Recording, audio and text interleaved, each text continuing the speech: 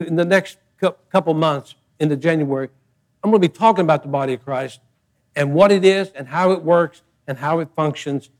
And we're going to dive right in, and I'm going to give you the mechanics of it. And just because you can say I'm part of the body of Christ, and we're not going to doubt that, but we have functions, and it's established by God for the body of Christ. So if you're saved and born again this morning, you're part of the body of Christ. Now, I will tell you, there are clothing on the body of Christ, but the clothing is not the body of Christ. And we're going to deal with this. We're going to deal with the people that just come in here and that are not necessarily the body of Christ. They're just a covering to it, and they are attached to the body of Christ, but they may not be the body of Christ. But we'll talk about that. It's all good. No questions that make you raise your eyebrow and say, well, I'm leaving the church again. Well, for the 44th time, you won't leave, so just come on back. So anyway, for all of our new converts, new Christians, it's my responsibility as your pastor to talk to you if you're a new convert. If you're a new convert, we're going to discuss something today. The next week, we're going to get into the same agenda, but a little bit, we're going to go to level 2 in it. As a new convert, where is the best place in the Bible for me to study? I get this asked a lot. I get this asked quite often. As a new convert, where's the best place for me to study in the Bible? And here's my answer every time: on the inside. Because we have all studied and memorized the outside of the Bible. It says Holly Bible. We all know that.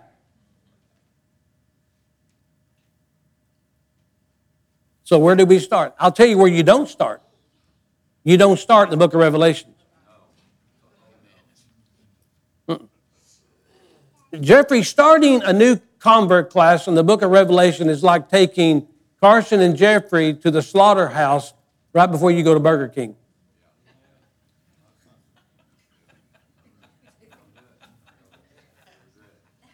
I don't know why, if anybody in any classroom or any teaching, that if you're a new convert, and I say a new convert, your little spiritual brains have not yet been developed, teaching you to go to Revelation, you're doing a great injury to yourself, because even though Revelation, it's in the Bible, and we're not going to get into this, but I will tell you, you'd be better off to stay clear of that, because we're not really dealing with facts and principles that may be applicable for today. It could have been back then, the first church, and it could be for 1,000,000 years in the future. So where do we start? And the best place I can tell you to start, if you're a new convert in the body of Christ, is you want to start in Matthew 5, Matthew 6, and Matthew 7, and it's called the Beatitudes. There's 8 of them. And I list these things as called B, capital B, E, attitudes. Now, the word beatitude is not in the Bible. So you may say, well, where in a wide world of sports do we get the word beatitude? And the definition for beatitude is called the word blessed. Supremely blessed, or blessed by the Supreme One. Okay? So if you go home and you get your concordance, or you go home and say that I don't see the word beatitude in the Bible, there's a reason for that. Because it's not there. So you're going to ask yourself, as a new convert, then where do we come up with this concept? This is one of the first of the 5 discourses of Christ in Matthew. There's 5, and this is the first one. And anything that takes first in priority, I think, is where we get a Greek word for protos. It means priority in rank and respect of. So when Jesus hits the ground running, this is the first set of information that we get from him on a public setting, is the Beatitude. Now, I want to say this to you before we kind of get off into this. We're not going to go far. But this word blessing, in makaros, is a Greek word for blessing in the New Testament. Blessed are you that are poor in spirit, you're bankrupt, for the kingdom of heaven is yours. And probably on a Wednesday night, I'll take 8 Wednesdays. I'll take one a month. And by then, we'll be confused, but I'll take each beatitude. But when you read, I don't know, can we show Psalms 1 and 1? Blessed is the man that walketh not in the counsel of the ungodly, nor standeth in the way of the sinners, nor sit in the seat of the scornful. Please leave that up there. This word blessed is a word called Asher. And Asher in the New Testament for the word blessed, sometimes you get the word happy, but that's really a bad translation, being happy. Happy are you that you do this. Asher and Makaros means to be envied of.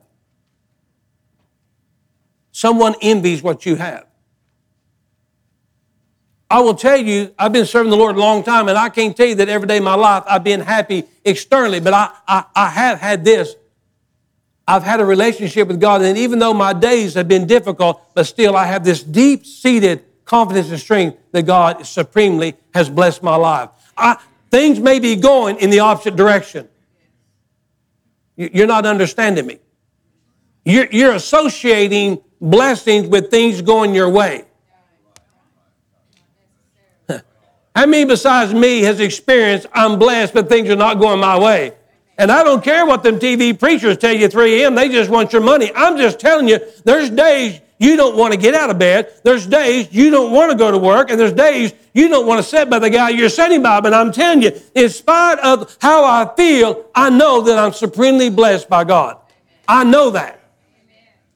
Now, as we know, some of you that are new converts here, and for the rest of you that you're asleep, that what happens is, he said, you're envied by other people if you don't walk in the counsel of the ungodly. Remember we talked about this? There's 3 stages for your downfall. Number 1, you walk among the ungodly. Number 2, you just don't walk past them. Now you're standing with them. And now 3, you're sitting down with them.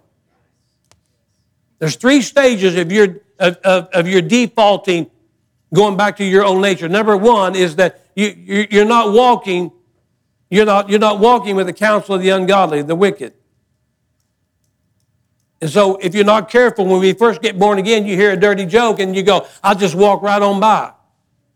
But after a few years, you quit walking on by, and now you're standing listening to it.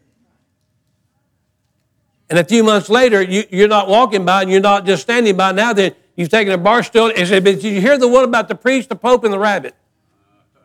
Now you're telling them. You understand this? So I'm just telling you there's a trap that's laid. But blessed is the man that doesn't walk with the counsel of the ungodly. He doesn't stand in the seat of the sinners. And I know that's contrary to the New Testament, but we'll deal with this. And number 3, that he's not sitting in the seat of the scornful.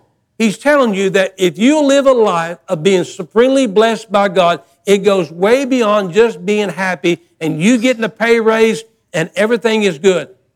Being blessed by God, the Beatitudes is this: no matter where you are and where you go and what kind of condition you're in, we have this confidence: I am supremely blessed by God. And that blows people's mind. So the word Makaros and Asher basically has the same meaning: to be envied of. So you say, well, that doesn't even make sense. Well, it should, because people are watching you. The counsel of the wicked is watching you walk by. The ungodly is watching you as you stand. These people are watching you, and when you can respond and react in a sense of confidence and security and not be moved, then people would say this: I'd like to have what he has. Because nobody needs to teach you how to respond when you won the lottery. We just need some help when we can't pay the electric bill. You understand that? So go back to Matthew. So this whole concept, he said, blessed are you. You're supremely blessed. So you as new converts, this is where you need to start. Matthew chapter 5, Matthew chapter 6, and Matthew chapter 7. These Beatitudes, there's 8 of them in total. 4 is a relationship, God dealing with us, and 4 of them is we dealing with others. It's the cross behind me. It runs in 2 directions: vertical, horizontal. God deals with us coming down, the first 4, or there's 4 of them, and the other 4 is that we dealing with other people. So the Beatitudes, or the attitude that we should have is this: is to live our life that not in the framework of the everything and broken promises. And in a week or two, I told Gail on the ship, I said, I was going to get into it today, but I'm not being trapped by the Word of God. You're being trapped because you read somewhere or somebody told you something in the Bible, but it didn't come to pass and it didn't happen and it caught you. You got trapped. Somebody promised you that your life would be perfect. They lied to you. So the idea of this is the Beatitudes. If you're a new convert, you need to start right here in these Beatitudes, and he'll teach you what your attitude ought to be. And so, like I said, probably this week or this month sometime, we're going to deal with this. So in the Beatitudes, he's given us a lesson on what we're going to use the word primary steps to education. All 8 of them. So the chief goal in this church or in your Christian walk, the chief goal of what we're trying to do here is called maturity. That's the chief goal here. Now, so if you're new, some of you are, this happened to be about my 33rd year, so I'm used to this, but this is the deal. We're not going to pull any new cats out of the hats. There's no surprises. I teach biblical principles. I'm going to love you. I'm going to help you. I'm going to encourage you. I'm going to correct you. I'm going to do all these things. But the chief goal of my responsibility here at this church is to bring about maturity. The Beatitudes, this is what, in chronological order, is happening. And I'm going to help you see that. So Jesus is not just spitting out verses and sayings, but he does this in a way, in such an order that we go from primary to adulthood in these 8 blessedness of God. See? So what happens is in maturity, so this is the chief goal of maturity. So the Apostle Paul, before we go any further, he deals with this. I want to clear up a very muddy scripture for you. This is found in 1 Corinthians chapter number 14, verse number 20. It's the good old King James. Brethren, be not children in understanding, howbeit in malice be children, but in understanding be men. Boy, thank you for shouting me down on that one. Let's read it again. Maybe it'll excite you a little bit more. It probably won't. Brethren means Adelphus. It means the people of God. Adelphus means Adelphus was a woman's uterus. We've been born from the same womb of the Holy Spirit. He's not just throwing everybody that comes along into this equation. He's telling you, if you've been born again of the womb of God, the Holy Spirit, be not children in understanding, but in malice be children, but in understanding be men. What in the wide world of sports is he talking about? So here is the lexicon answer to this verse. There are 3 stages to human growth. Number 1, nepios, is infants. Paidia is a toddler. And teleos is a mature man. This is very important because this is nothing new, but this is very important to understand in Scripture. So the Greek lexicon gives us the answer to this verse, and here it is in the original Greek. Don't be a preschooler when it comes to understanding, but in malice, remain an infant. But in thinking and reasoning, be an adult. So leave that up for a moment. The Beatitudes is what I'm trying to accomplish here in this small church. When it comes to education and wisdom and growth, don't be a preschooler. Don't just ask, can you pass out the crayons and say monosyllables? No, I won't. That's why we have children's church.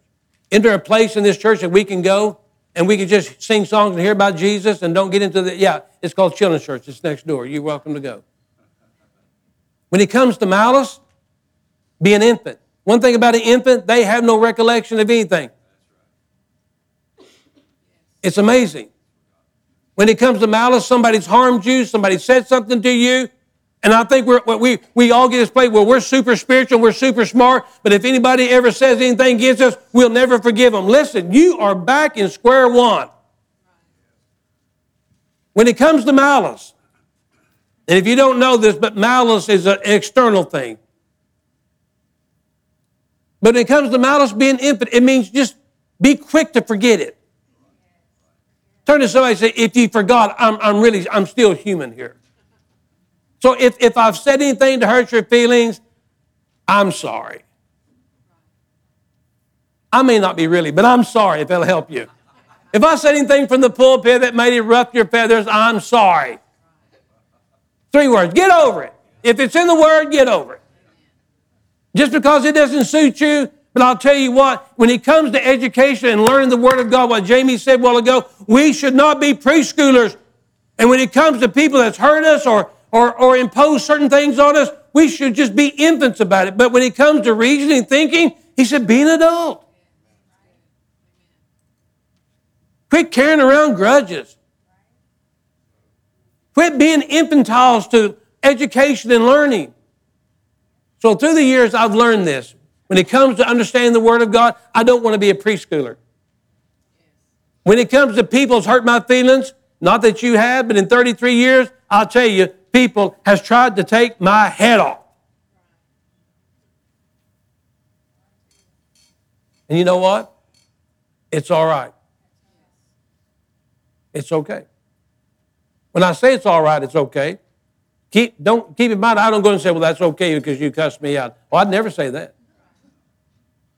But I will tell you, if somebody ever done anything to me, don't ever say, well, it's okay, because when you say it's okay, it's giving them permission to do it again. So if they repent, just say, I forgive you. Don't do it again. But you know what? I've let that thing somewhere in the back closet because I can't function to be the pastor you want me to be as long as I harbor malice in my life. But when it comes to reasoning and thinking, I need to be an adult. And sometimes when we hire new teachers here at the daycare and these kids, they're just like your kids, like a bunch of wild Comanches. And I always tell the teachers, remember, you're the adult, they're the child. Don't get on their level. And I had to do the same thing as pastoring. Not that you're children, but I had to understand we all come in here with mixed emotions and all kinds of stuff, but I have to remember I'm the adult, and people that want to come in here and start trouble, they are the preschoolers, so I don't have to get on their level. All right? So that's what Paul is teaching us as Jesus is trying to set the example. I was telling somebody today, the word kindergarten is a great word, kindergarten. Kindergarten is a German word, if you don't know this. It's a wonderful word. Kinder means child, and Garten is where we get a word for garden. And so the definitions of a kindergarten is this: maturing and developing young children in such a way to prepare them for long years of school, education, and learning. Also used in fruit or flower-bearing plants, where we get a word for nursery. The word kindergarten has the same word that Jesus is using here. He said what we're doing here, we're starting with young minds and young plants and young stems and young stalks. And what we're trying to do is prepare them for the long haul. And I want you to hear me loud and clear. When we come in here, I'm not calling us kindergartens at all. I'm just calling us new converts. But this is the deal. We're trying to facilitate you for the long haul. We're trying to prepare you for good days and bad days. We're trying to prepare you for things that come your way that's exciting and things that come your way that you wish you never would have happened. This is what Jesus is teaching us in the Beatitudes. So when you see the word kindergartners, it's not necessarily a bad term. It's the idea is that we're just not shoving them off in a closet. We're teaching them on their level, and we're giving them the basics for many years of education to come. So if you're a new convert, we're going to treat you like a kindergarten. We're not making fun of you at all. But I have to help you in your beginning as you begin to grow. See? So don't let anybody take you into mysterious gospels, and don't let anybody take you off into things that will confuse you. Matthew 5, 6, and 7 is the Beatitudes. So here we go. Somebody turn that air conditioner on. I think somebody turned the heater on, what they did. Matthew chapter 5. The discourse of the first Mount Olivet is found in Matthew 5, 6, and 7. So if you're a new convert, where do you start reading? Right here. Right here. The words of Jesus. Right here. Matthew 5. I'm going to give you a summary what's in Matthew 5. Matthew 5 deals with our motions as believers. What we say, what we do. Okay? There'll be a test after church. If you fail it, you may go to hell. So you better get this right. Matthew 5, 6, and 7 are the stair steps of maturity. Matthew 5 deals with our motions. What we say, what we do. Number one, he tells us to be a good example. He tells us righteousness comes only from God.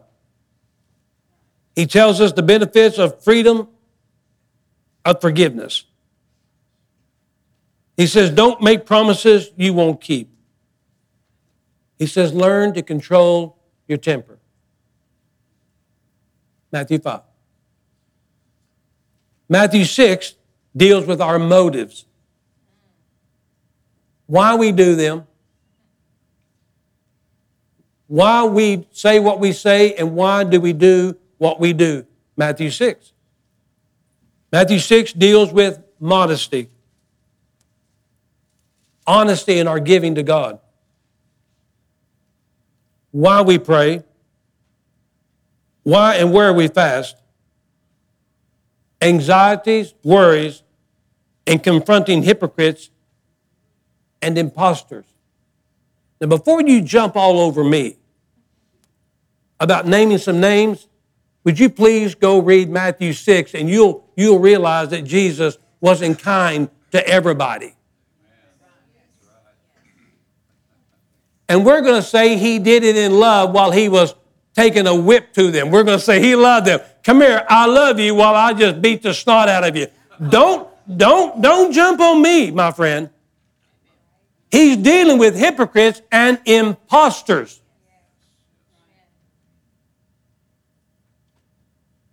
And the only reason why that I would even mention imposters and hypocrites is because I love you.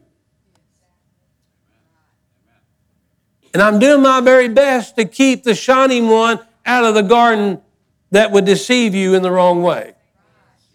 That's all this is. So number one, this is your lesson for this week. Matthew chapter 5, your motion, what you do. Matthew chapter 6, why do you do these things? Now for you that are new, you don't know this, but when you talk about fasting and praying, the nation of Israel was only supposed to fast one day a year, the Day of Atonement. One day. Moses set this up. God told him one day a year. By the time Jesus got here, they fasted 105 times a year. Twice a week, and then once on atonement. God never told them to fast 104 extra times. It's called the fasting of the Jews, as it was called the feast of the Jews. It was called the Jews' Passover. It was no longer called the Lord's Passover. It was called the Passover of the Jews. The Jews got a hold of it, they commercialized it, and they put it in the law. And they fasted on Tuesdays and Thursdays. Guess what happened on Tuesdays and Thursdays? It was called market days. That's where everybody came in to market. And it just so happened that the Jews said, when the whole townspeople will come to market on Tuesdays and Thursdays, that would be a great time for us to fast, put on sackcloth, and act like we're really religious. Why do you fast? So here's my answer about fasting. I'll tell you, on the ship, I'm not going to lie to you, I didn't fast one meal. So we've had this big pushes through the years about fasting and praying. I'm not against fasting and praying. I'm just trying to ask you, why do you do it? Well, why do you do it? Well, I read a book, and the book said if I do it, it would help. Has it helped? No, it made it worse. Okay. So this The Sadducees and the Pharisees came to Jesus and they said, listen, we got a question. And here comes John's disciples to Jesus and said this, we fast, but your disciples don't fast. How come? How come we fast 105 times a year and your disciples don't fast any? Today's Tuesday or today's Thursday and we're all fasting except your bunch. How come they're not fasting? And Jesus said this, as long as the bridegroom is with the bride, why should you have to fast? Now, I want to tell you the opposite side to that. When you're out of control, you probably need to fast. When you have a gluttonous spirit and you can't control your flesh, you may need to fast a little bit. Because this fasting won't get God to do what you want Him to do. Fasting will get you to do what God wants you to do. Your flesh is out of control. But if you're walking with God and you're honoring God and God's blessing you, I'm telling you right now, you don't really have to fast on anything. As long as the bridegroom is with the bride, everything's in good shape. I'm telling you, if you'll just stay close to Jesus, you don't have to worry about those other things that seem to be tagged on to you. So why did they fast? They fasted because there was an audience. Have you ever prayed out loud and wondered in the back of your mind, I know you don't do this, what time is it? Have you ever prayed out loud and you're wondering, boy, I hope this guy next door to me can hear me because I can really pray.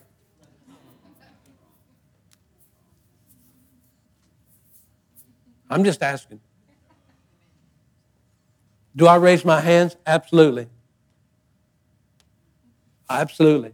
I'd raise them while I was playing that piano, but you ain't no telling what would happen when I let go.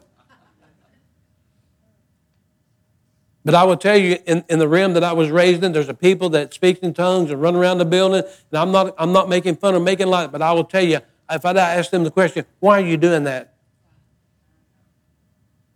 Well, that's the way we've always done it. Well, why? See, what happens is the motive why we do certain things, because I will tell you, now don't laugh at this, but my grandson Alex, he's the only grandchild that cares if I live or die. That's it. But let's say my grandson, I hadn't seen him in about 8 days, and I really got to missing him. I told Gail, I said, man, I miss that little booger. And when I saw him for the first time, I saw him at the house, I said, come here, Alex. Papa wants to hug you. And the first thing, he jumps up, and like that kid on Home Alone, he goes, ah! And he runs off in the backyard away from me. And he just running around the backyard. What are you doing? I'm just excited to see you. That's why I'm a half a mile from you.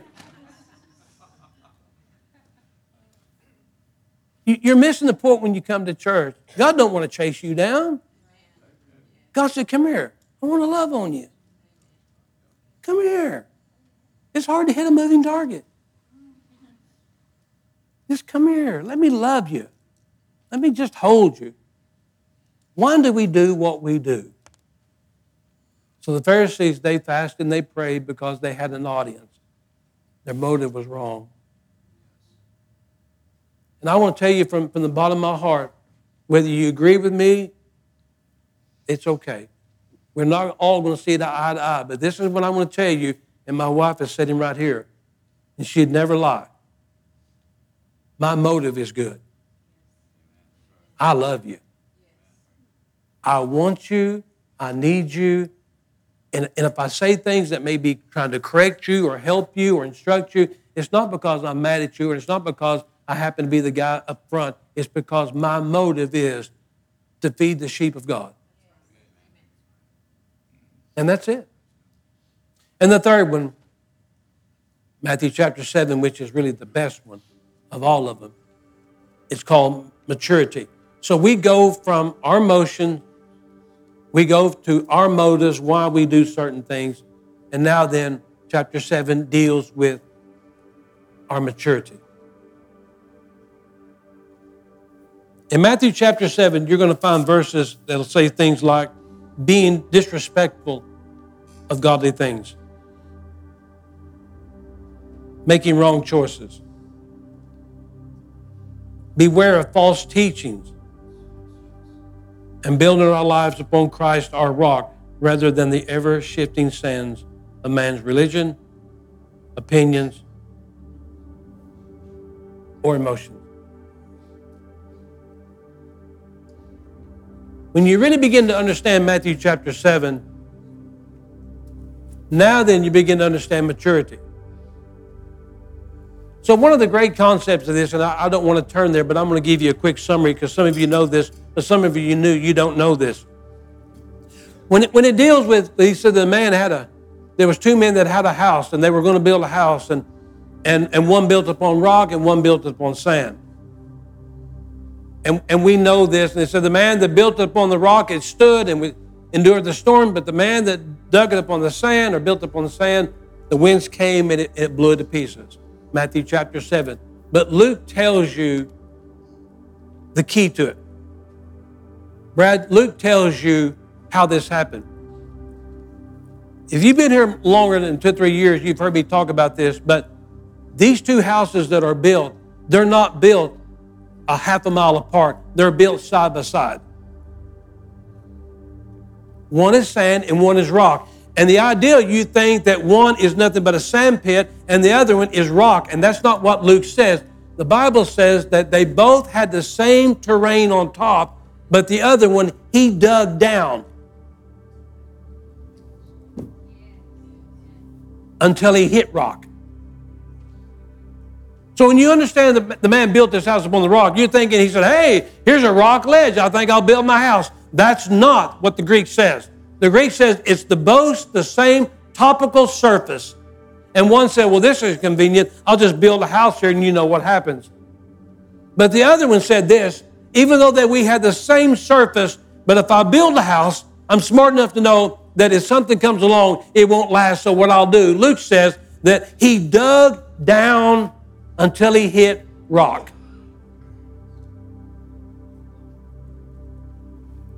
I said a while ago that my wife and I have been through a lot of storm, but here's the key. Watch this. I've learned to dig down. And with every shovel, if it moves, it's got to go. If you're building your Christian walk on a person, that person is subject to shift and move. If you're building your Christian walk on the denomination or a man's opinion or someone's emotion, I'm telling you, you can stick a shovel in that and it will move. And if it moves, it's got to go. Ask me how I know that. I'm glad you asked.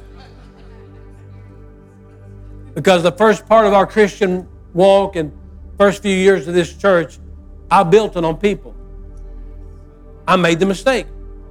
And I thought they're kind and they're generous and they're good looking and they're talented. And surely they ought to know. They've been a board member of other churches and blah, blah, blah, blah, blah. And little did I realize they were moving and shaking and everything I tried to build on them moved until we figured out that I've got to dig down.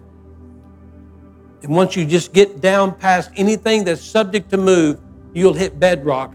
And upon that, you can build your house. So for you new converts, and for you that are barely in the church and barely in the walk of Christ, here's the deal.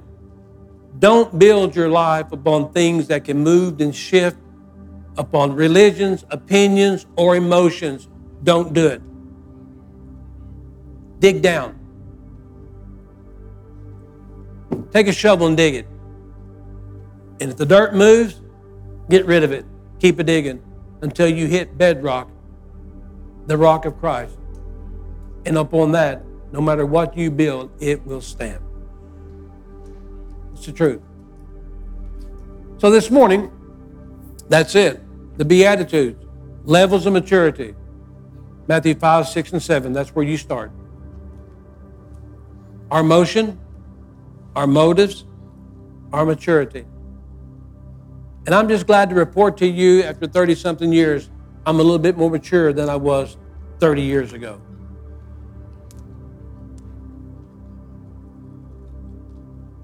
And on your behalf, thank you for being a mature body of believers.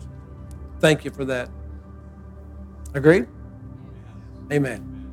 Father, this morning that you sent your son Jesus not only to be the Savior of the world, but you put him in a place that he would be called Counselor, someone who gives us wise counsel, intelligent information.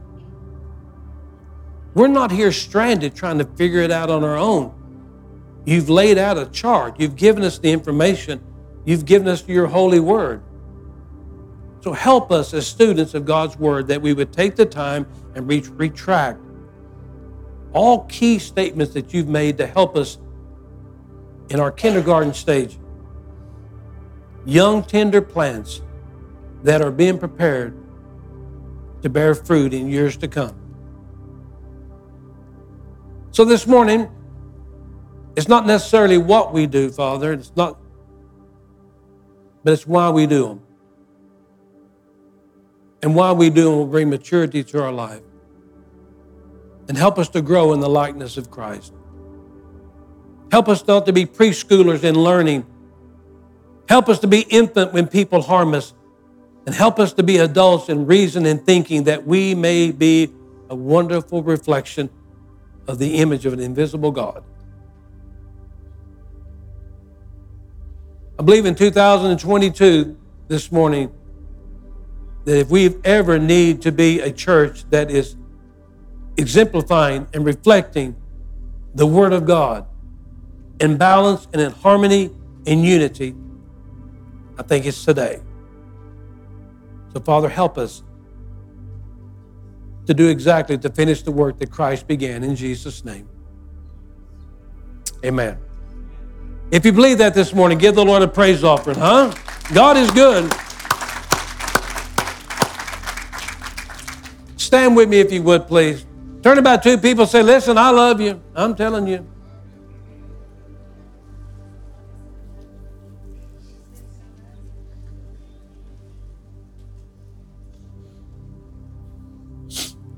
I don't know about you. You don't have to say amen, but if you've ever been in an immature church, it's very damaging.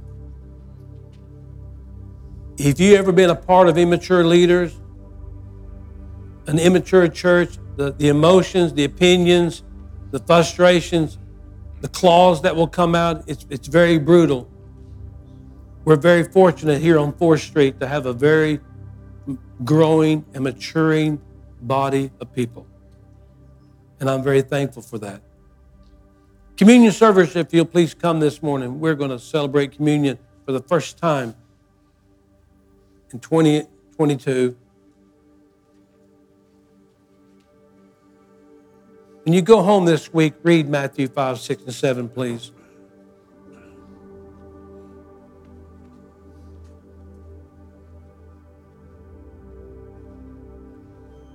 Get you a translation that you can understand.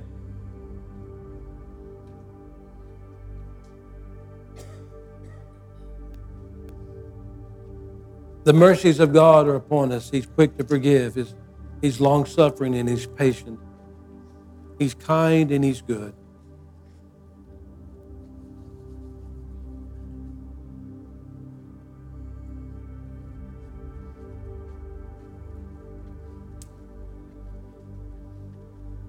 And this is what I say to you this morning. If you ever are going to become what God has intended you to become, we've got to be good students of His Word. He's already said it.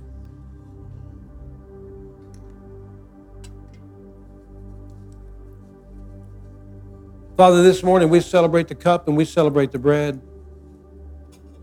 Your body that was broken.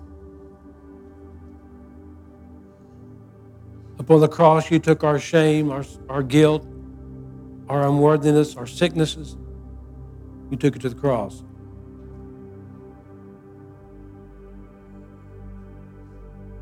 Thank you for the cup, because the cup signifies your blood that was shed for the forgiveness of sins. So this year, we begin the right way. We're going to remember you. Father, forgive us of our sins this morning.